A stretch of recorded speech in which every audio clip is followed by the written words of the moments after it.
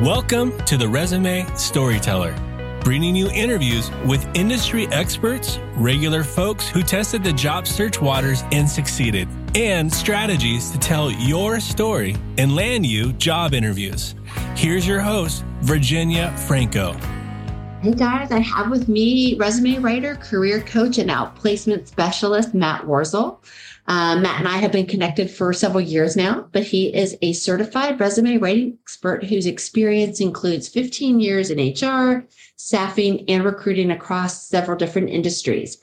His company, MJW Careers, assists companies in transition from downsizes to buyouts. And he also helps individual job seekers looking to advance their careers. So Matt, thank you so much for coming on. It's been a long time in the making. I've actually wanted to have you on for a couple of years now. So I'm glad we were just able to get around to this. Absolutely. The pleasure is all mine, Virginia. Thank you for having me. And I'm excited to hopefully there are a couple nuggets out there for your audience that can take away and actually have tangible action after this. But if not, here's my soapbox, so to speak, for a half hour to talk about anything I can to help. Love that. All right. So you have a super interesting background. You have worked in HR, you've worked in recruiting. We talked earlier, you've done a side business doing voiceovers. How did you come to be in this role? Because most of us do not wake up in the morning we weren't born thinking that we wanted to be resume writers and career coaches. Absolutely right. It's actually like that's the kind of the humor in HR is no one really wakes up going into HR. But now, you see a lot of folks studying it. But I was a victim of circumstance myself. I just graduated school with a marketing degree and kicked the tires I was in paper sales, mortgage, whatever that you could kind of get your hands on as an early career, kind of professional in Cleveland. And I had a friend in 2004 say you should, try out this staffing. And I was like, what's a recruiter? I didn't know any of that stuff. I had no idea it existed. And so she got me an interview at Aerotech, which I'll always praise. It's where I cut my teeth and learn my business acumen. Oh yeah. The guy who started the guy who owns the Ravens started it, although I'm a Browns fan.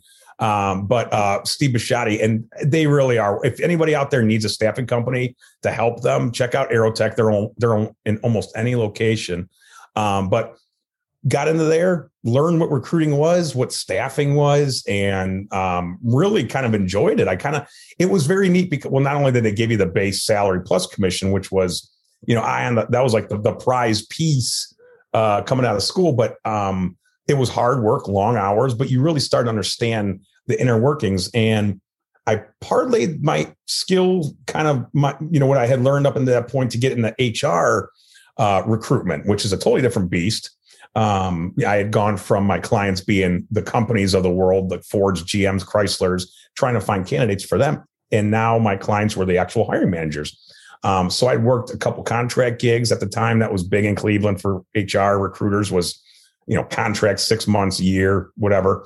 And had worked for some Fortune companies and really understood how the inner workings, right? Like the behind the scenes stuff. So I really grasped a good concept of like, hey, what annoys my hiring managers? What makes them excited? And leaned on that throughout my kind of even today with my business. So went from part-time not part-time contract gigs into a full-time, moved me out to Los Angeles from Cleveland and my wife. And it was about 3 years out there until the meltdown happened in 2008. Yep. Got laid off early 2009, kind of made it through a little bit longer, but then they axed all us recruiters nationwide in our particular function that we were all in. And I was down and out, kind of, overweight. Wasn't going to church. Wasn't doing anything self-care wise. I was all just recruiting during the day, acting stuff at night, sleep, wake up, repeat. And it burned me out. So I remember still being, kind of in bed, just sitting there thinking like, what am I going to do with my life? And the anxiety came and I had that all kind of coupled with everything, but on my journey, but it really kind of got me to going, hey, wake up, do something. And I had done resumes up until that point and kind of did the coaching, if you will, the piece when I was recruiting. And I thought, well, I'll just do this, right? Just for a minute. I'll go see what I can write resumes for people, make them and have them pay me and see if I can make a business out of it. And as soon as I got the first client in 2009, end of 2009, I go, oh, okay, this might be something I can do while I'm, we still had unemployment, and just started really honing in on, the function, like what is the resume writing business? What's career coaching? All this stuff. And kept just working it over the years to now where I'm, I feel like I'm one of the people now that kind of has some expertise to share. You're finally on that side of things where you might be able to help out others starting out. So it really has been a cool journey for myself. But yeah, like you said, never in a million years. I mean, I wanted to go in advertising after school. I was writing, little scripts and trying to pitch them to places during interviews and say, hey, I want to be a copywriter. And that was like a hard nut to crack. So I just kind of was kicking tires. And like I said, got in HR then.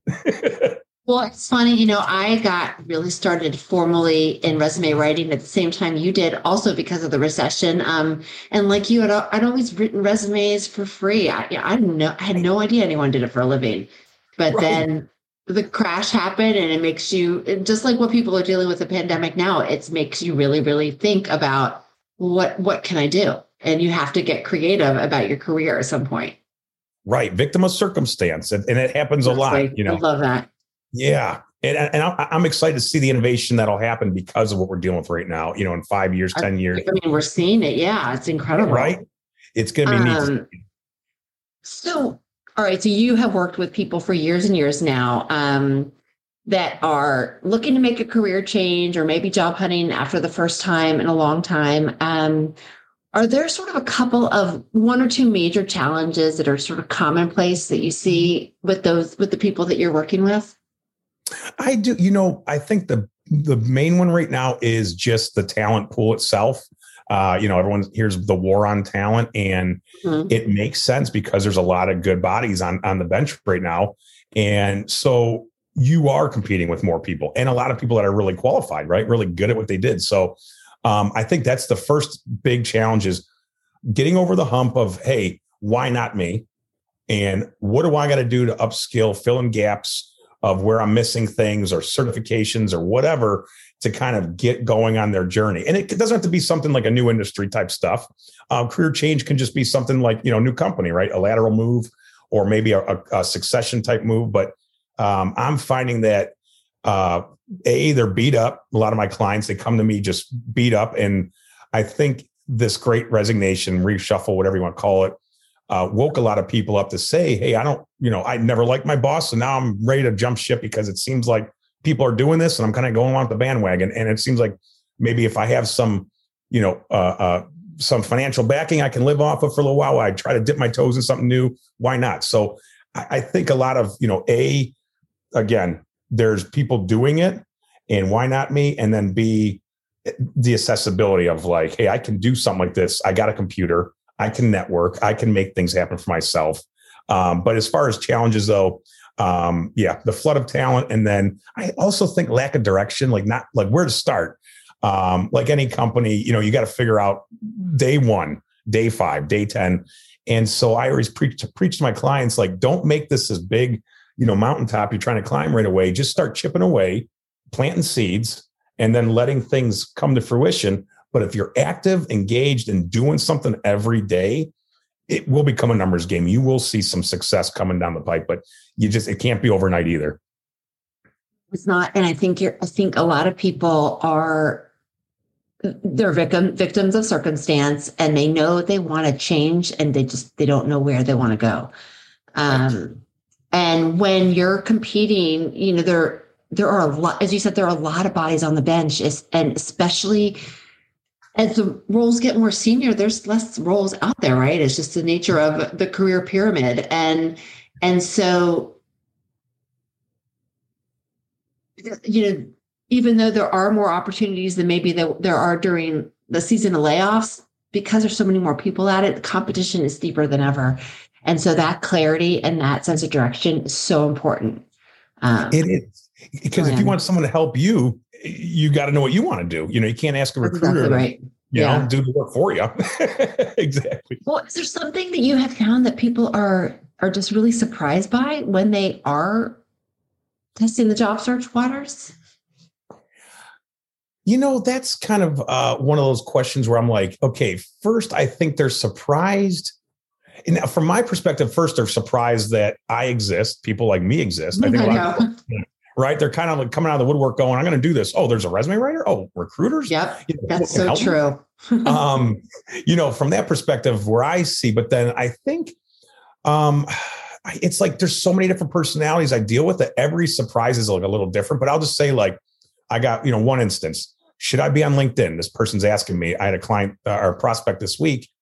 And I'm like, yeah, you're like a high level supply chain person. I think she was. And it was like, haven't you been on LinkedIn? So it's kind of like, I think people are surprised that there's things they can be doing outside of just going on Indeed, IBM.com, or wherever they go to find job boards the old way. And then if you try to tell them that there are new ways, it's like they get overwhelmed or it's almost like you kind of get that analysis paralysis where you're like, oh, that just sounds like a lot of work. I'm not even going to deal with that. Well, no, because competition is doing this. They're using LinkedIn, they're using network, they're leveraging ways to get creative, to cut through all the talent and be the one people want. I mean, there was a cool story of this guy that in New York City, he wanted a junior copywriter job at one of these top advertising agencies, something I wanted to do. And, he's smarter than me because he thought of this cool idea. So he did, he found the Venmo username of the hiring manager and Venmoed a request for, I think it was $50K or whatever, and just said first year salary for your next junior copywriter. And this guy, the hiring manager, got it and was like, oh, wow, that's pretty, bold. So they interviewed him and gave him an internship. Oh my God, that's brilliant. Just got to find neat things. It's guerrilla marketing. Well, you know what? And have you read that book about guerrilla marketing? David Lee, what is his name? I know you're talking about different articles that kind of gave me some explanations, but never read the whole thing. No, not completely. I had him on my podcast. Now I'm embarrassed that I can't remember his name. But I have found that I don't know how to say this. It separates the people that you could tell really want to make a move versus the people that are like, yeah, I'd be open if something happened, but I'm not really all that happy. When you say, look, if you're really serious, then you need to do more than just applying online. And it's the people that a lot of times it's the people that are like, okay, I really want to get out. Let me try these new ways. That's sort of telling as to how eager they are to really make a move. Right. And it's the idea that they don't want clock watchers. They want people that they don't want. I mean, obviously everyone with the work-life balance becoming more glaring and things like that. Yeah. But I feel like, they don't want clock watchers. They want people that are going to go to work and try to implement improvements and continue adding benefits, whether it's change management or again, process improvements, whatever it is that will alter and redirect companies towards the positives. And if they can find enough talent that actually wants to be there doing these things, that's their goal. So how do you do it? Well, you find people on LinkedIn that might be sharing insight that relates to this stuff that you're doing and shows that passion and eagerness. And you're like, okay, this person here, unemployed, maybe we should give them a shot. Look how active they are in this community. It's surprised they don't even have a role. You want to get to that point where it's almost like, you're dumb not to interview me, Mr. Manager, Mrs. Manager. Yeah. I'm passionate about this work and I'm always striving at this type of stuff. And I think that's kind of the purple squirrels. People want to grab people that can shift right into the role. And not only that, they're going to want to make a big change in that role and make an impact. So, and it's hard to find that because you get a lot of clock watchers and they're just there to, kind of just to get the check. So, I get it completely with that. No, I agree. And you're right. And their activity on LinkedIn is a differentiator because usually when people do find out about when hiring managers do come across someone even in a traditional way, they are going to look at them on LinkedIn to see what they're doing that's different. Absolutely right. So what advice? Oh, go ahead. I was going to say, and I saw a Indeed poll that was out last year that about 90 to 95% of recruiters are sourcing or vetting on LinkedIn, meaning finding you or going and double checking you. So like you just said, there, it's another checkbox. It's another box to check while they're vetting someone. I know. I agree. What advice can you give someone who is thinking about making a career move? Like before, what are the first things they need to do to sort of get ready for their job search? Okay, this is good. So I always write this on Andrew Siemens' posts when he has something similar to this. I always say my clients need to internalize, visualize, realize. So you're gonna take what your life, your professional, and you're gonna start putting in buckets, right? You're gonna put out a bucket of what passions do you have in life, a bucket of what you're good at, and then try to find a third bucket of what's the most logical combining those things. And even if you're not good at it, say like you're passionate about screenwriting, but you never really did it. Now you got to talk about filling in those gaps, upskilling, getting in tune with what it takes to be a screenwriter or whatever you want to do. So I think that's the first and foremost is don't research stuff yet. First, talk to yourself and identify you, or ask your spouse or friends to figure out what you're good at and try to really hone in on how you can make that, how you can get someone to open up their checkbook and pay you to do that stuff. And that's the key, right? That's the tricky thing, is having someone pay you to do something you're interested in. Right. And doing that, you have to offer value. You got to be someone who's going to give them, there's no choice. They have to use you for your knowledge or services. And to get there, after you do internalize this stuff and start figuring out just what it is that might seem logical, or the next step after you start, to kind of kick you off, then you want to start the research, figuring out how to plug those holes with skills, what accreditations or certifications, all that kind of stuff will start to play in. And if you stick to a calendar, you stick to a thing a day that you're going to do, regardless if you got kids and all this stuff happening, we're all busy, but there's going to be an hour every day that you're going to do something towards it. Eventually it'll snowball into 2 hours. And then it'll take over, some more time, because you're going to be more excited and you're going to have more direction. But you got to start kind of diving into these worlds, so to speak, and figuring out just where you might fit. And then you go from there.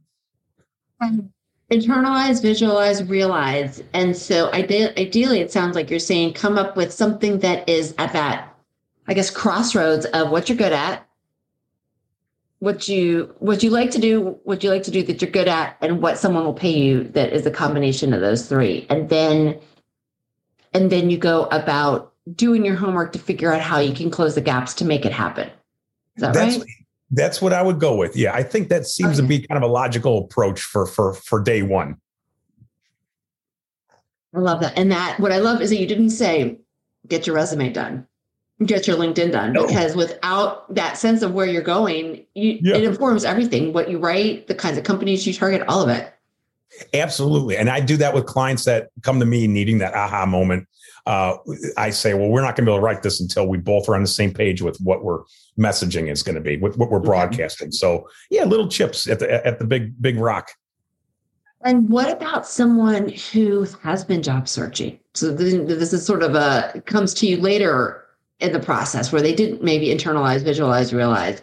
They're engaged in job hunt. It's not going well. How do you help them? What advice do you have to help someone regroup? Now that's where you hire me or you.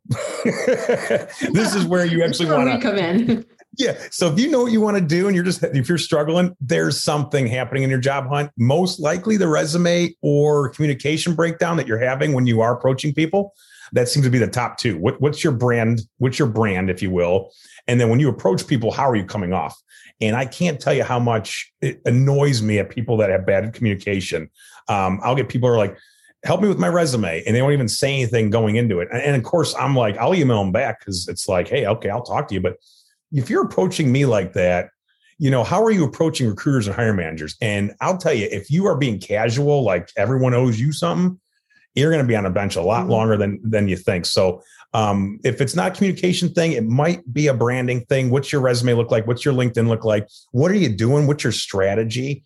I have strategy sessions with my clients that'll fill up their calendar. Like, here's Monday, here's Tuesday, here's Wednesday. And none of them are all just around job boards. Now, job boards is still a piece. And plus, it's a way to get in the pipeline for recruiters. So I always will recommend still applying online, because you want to be in the applicant tracking systems of companies you actually want to work at. And, but there's so much more you can be doing. And so if you're just, applying for a couple hours, closing the laptop up and waiting, and then you're pounding your head after a couple of weeks, you got to just be the right place, right time for that to pop. Because a lot of times You know what I mean? Like that does happen. Don't get me wrong, but it's the right time, right place for that kind of stuff. The numbers aren't in your favor. Yeah, exactly. Yeah. And I agree with you that what's your brand, how are you coming off is so important. And I find a lot of times also that, someone will come to me and say, in interviews, this isn't happening, or I'm not getting to the final rounds. And then I say, well, if you're getting interviews, then maybe it's not your resume. It's right. How you're coming off face to face or in Zoom or whatever. It's a communication breakdown that's happening after the resume. Absolutely. So sort of understanding where in the pipeline things are failing is really important. It's spot on, because I'll get people coming to me that are getting interviews and they're like you said, they're not closing. And that's where you really got to kind of peel off the layers of the onion of, what are you doing in that room? How are you answering the experiential questions? How are you answering the behavioral questions? How are what's your formula? And you'll start noticing a lot of people, they have the skills, but they just don't know what to talk about. And it's like, well, let's hone in, let's reverse engineer. You're looking at this job opening. They got 6, 7, 8 things on it. Can you do 6, 7, 8 of those things? If so, embed some of these narratives that show not only can you do that stuff, but here's how you did it at your prior employment. Here was the very cause and effect. You did this. This is the action it took, the positive that it took for the company. And yes, that's the same exact thing you're going to be doing over here. Employers like that. It's like you're coming right in with the right skills. So try to build your narratives for the interview room based off of what they need and what their pains are because of the opening and how you're going to make their life easier. And if you lean on those kind of ideas, I think that the interview will go much smoother and you'll have much more confidence, because then you're going to go in there going, I can't wait to talk about these 10 projects, because they're all going to resonate. And the job description often it clues you in as to what the narratives need to be around, what the requirements are. And you pepper them in your resume. You have stories for your interviews. It's like a roadmap.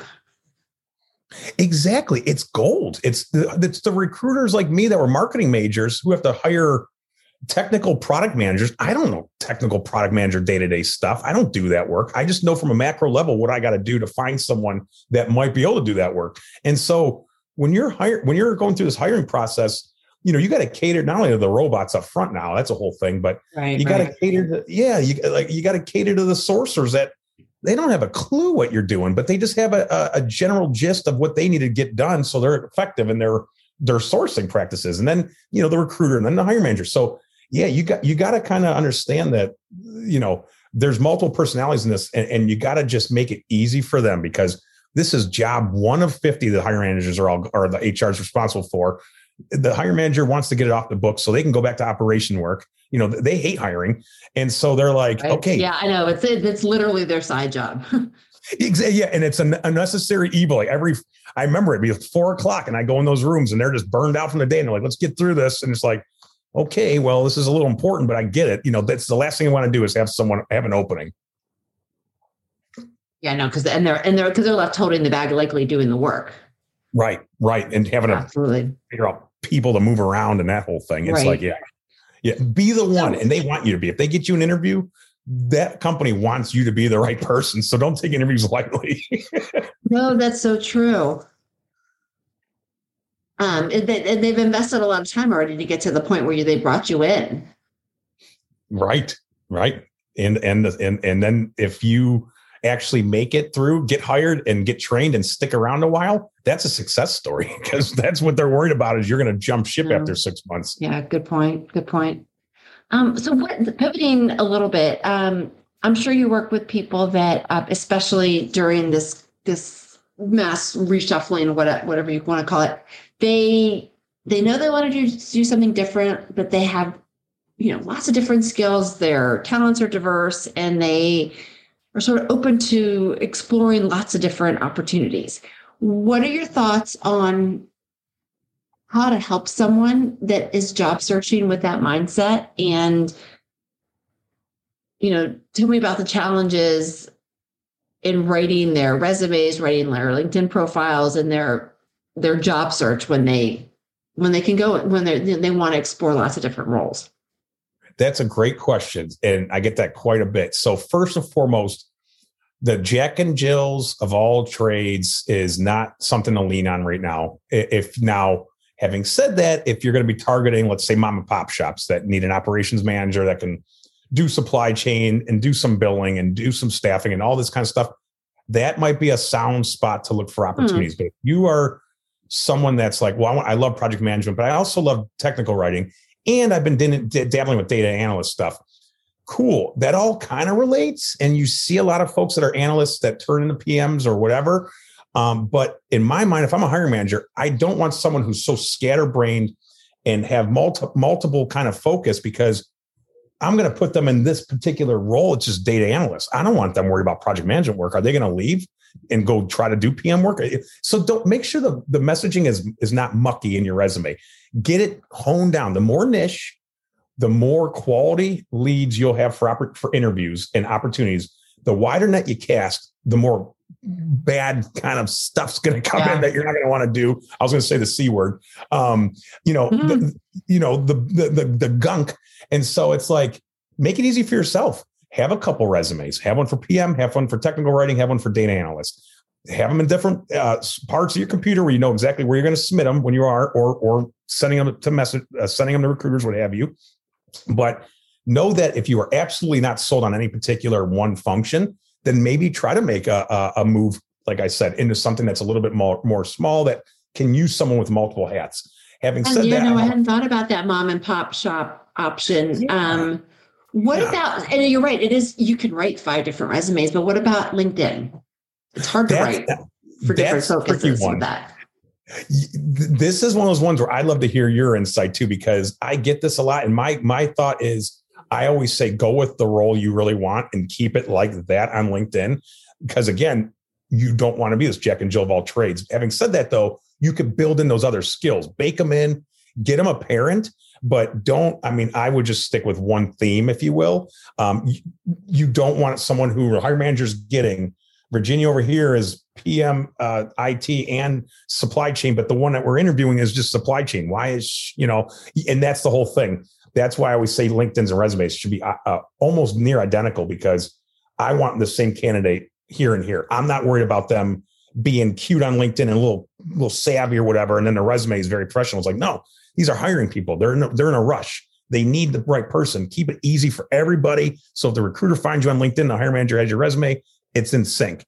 So that's my thought. But again, I'm always open to hearing about this because it's something tricky. And so I agree with you. Resume and LinkedIn have to have the same themes. When someone really, let me back up. I think hiring managers think they want someone who's niche, but once they hire them, they're delighted that they have all these other skills. But you're right. They are looking to solve a need. They're not looking for someone who can solve lots of different crazy needs that are unrelated to what they need at that moment. So when someone has a couple different options that they want to explore, I like you say, let's pick one. And which one you pick is going to depend on what's going on in your life. Like if you need a job tomorrow, you might go with the approach on LinkedIn that's going to help you land the most quickly. If you've got all the time in the world and money is no object, then maybe you go after the one which is the one where if you close your eyes and could dream up the perfect role, this is what it would look like. But then you write about all the other skills as best you can within the lens of what that target is. But I like the idea of, if you really want to be a Jack and Jill of all trades, then you need to look at companies where that sort of talent is embraced. And maybe it's a startup, maybe it's a mom and pop. But it boils down to what you want. But I do try to get people to focus as much as possible because it makes it really, really hard. Exactly. And you're right, though. Think of your drivers, and that will dictate a lot too. If money's an object, if money is something of utmost importance, then that mom and pop stuff, I doubt they're going to pay you. If you were making $200K a year, So Right. Everything's going to be give and take. Life's a series of trade-offs. My realtor used to tell us when we were looking for a house, and it makes sense, No, 100%. So we've talked about a couple of them, but I'd love to hear from you. Is there something that drives you the most nuts when it comes to job seeker mishaps, things that you sort of see people doing over and over again that just make you cringe? This is really specific, only because it happened to me this morning. Fresh. I do not like job seekers on LinkedIn that hide their contact and hide their availability to contact them. If you're on a job hunt, get your email, get your phone on there, get it up to date. And I would say, don't put an email blocker behind if someone wants to contact you. You get that kind of thing where people are like, you can't contact me unless you know my email. All these little security things that might have been fine when you were working. If you're a new job seeker or fresh on the hunt, you need to be available for recruiters. Yeah, no, I agree. I agree with that. Yeah. I know people in information security, they go nuts with this stuff. And I get what in the world that they've come in from, they've seen a lot of bad, scary things. So I don't negate that. But if you are super concerned with your privacy, then create an email just for the purposes of this job search and slap it on there. Perfect. And make it, I try to put the contact information in addition to in the contact section. I put it right there in the about section. I want to make it as easy as possible for a hiring manager to find me. And if that means saving one click, then I'll do it. You can even come up, you can do a free phone number on Google if you want to have both. And it can forward to your phone. No one's the wiser, but it protects your privacy, but also makes you accessible. But exactly. Make it easy. Exactly. And recruiters are taught and trained to find contact information of people they like. I mean, that's the next step. If they find somebody that they like, if they can't contact you, they're busy. They're going to move on and they're going to hate that they couldn't, but you got to let them get a chance to, because that could be the role that is the one you've been waiting on. Right. You're right. And we've seen how inundated recruiters are. So whatever you can do to make their lives easier, it make you a more viable candidate for sure. Mm-hmm. All right. So switching gears, this is a little bit of a heavier topic. There is always talk about discrimination, right? When it comes to hiring practices, there's all the isms, ageisms, sexism, racism. Tell me about what advice do you have for job seekers in terms of navigating this? Does it inform how you write your documents and coach people? I'd love to hear your take. Yeah, that's a good topic of discussion. And first off, I mean, I'll be blatantly honest when I say it sucks that it happens, and it's not something you can control. So don't be the advocate for whatever you think in terms of, hey, I'm going to be the one that, don't give in, because even if a company A wants to do that stuff, there's a company B, C, and D that aren't. So first and foremost, don't beat yourself up or feel like you have to make the change, because there's going to be habits like this until the end of time, right? There's always going to be hiring people at certain companies that just are unethical. So first and foremost, don't beat yourself up and have to be the one who's going to advocate for the change, because it's hard as heck to do anything change at a corporation. So do what you can control, right? If you are worried about ageism, get stuff off your resume that may think that there is some sort of dated candidate. Make it easy for you to at least get to that next step, where then you can give them all you've got during an interview or the vetting session when they're sourcing you, and it gives you that chance, right, to get on the horn. And that's all you can really do at that point. There's nothing else you can do to sway them if they're going to be unethical. So things like, your graduation degree on your graduation date on your degree, if it's 1987 or whatever, do you need it on there? No, because as a recruiter, all I cared about is that you have a bachelor's, because that's all this job is, minimum bachelor's. That's all I really care about. Do you meet that? Do you have jobs from Microsoft in 1985 to 1990 on your resume? As much as you loved it, it might not be relevant anymore, right? I mean, so we got to think of ways to make it less is more for you, and give you a fair shake in the process. But in terms of the generality of discrimination with hiring, like I said, it stinks, but there's nothing me and Virginia are going to be able to do today to alter that type of thinking at some of these companies. If you want to advocate, great, but don't do it during your job hunt. I agree. Exactly. And right. Start a group and do it on your own time because it takes a lot to change things. So you might know this because do you use LinkedIn Recruiter for your role, or do you use Sales Navigator? I did both before, and I just didn't see the benefits as much for me personally, having to lead gen off of LinkedIn. So I didn't find much value in it for me personally. Well, I don't use it, but I did take the NCOPE class that the National Resume Writers Association offers to help understand a little bit more about LinkedIn's algorithms. And one of the things that I learned that bummed me out was that one of the search criteria that someone can use when using that LinkedIn tool is it's where they literally can click under education. Basically, if you don't list your dates, your undergrad won't show up in your search. And so that might hurt you if you're looking if you're being sought for an opportunity where the bachelor's is required. Right. Which sort of dings. It's because I always take the education dates off the resume as well. But now on LinkedIn, because of the way the queries get done, I look at the opportunities, and if it looks like a bachelor's degree is going to be a deal breaker, then I will say, go ahead and put the date on there. It's way down at the bottom of your LinkedIn anyway. So hopefully by the time the person's interested, they've mitigated the job discrimination, or the age discrimination is sort of in the back of their heads at that point versus in the front, and you don't have to worry about it. But I hate for someone not to be found because they removed the dates from their education on LinkedIn. Yeah, I never heard that. And that's crazy to me that they would actually knock you. I mean, that's the problem with the algorithm. And you know what? In a year from now, it'll be different. It'll be something completely different. All right, exactly. It's wild. Exactly. It's just a factor, but and so you're always balancing the opportunity against the ism that you're managing. So right, exactly right. Well put. So let's say you are at a dinner party and someone comes to you and says, I'm getting ready to start job hunting. What are one or two tools that I have to get started? What would you say to that person?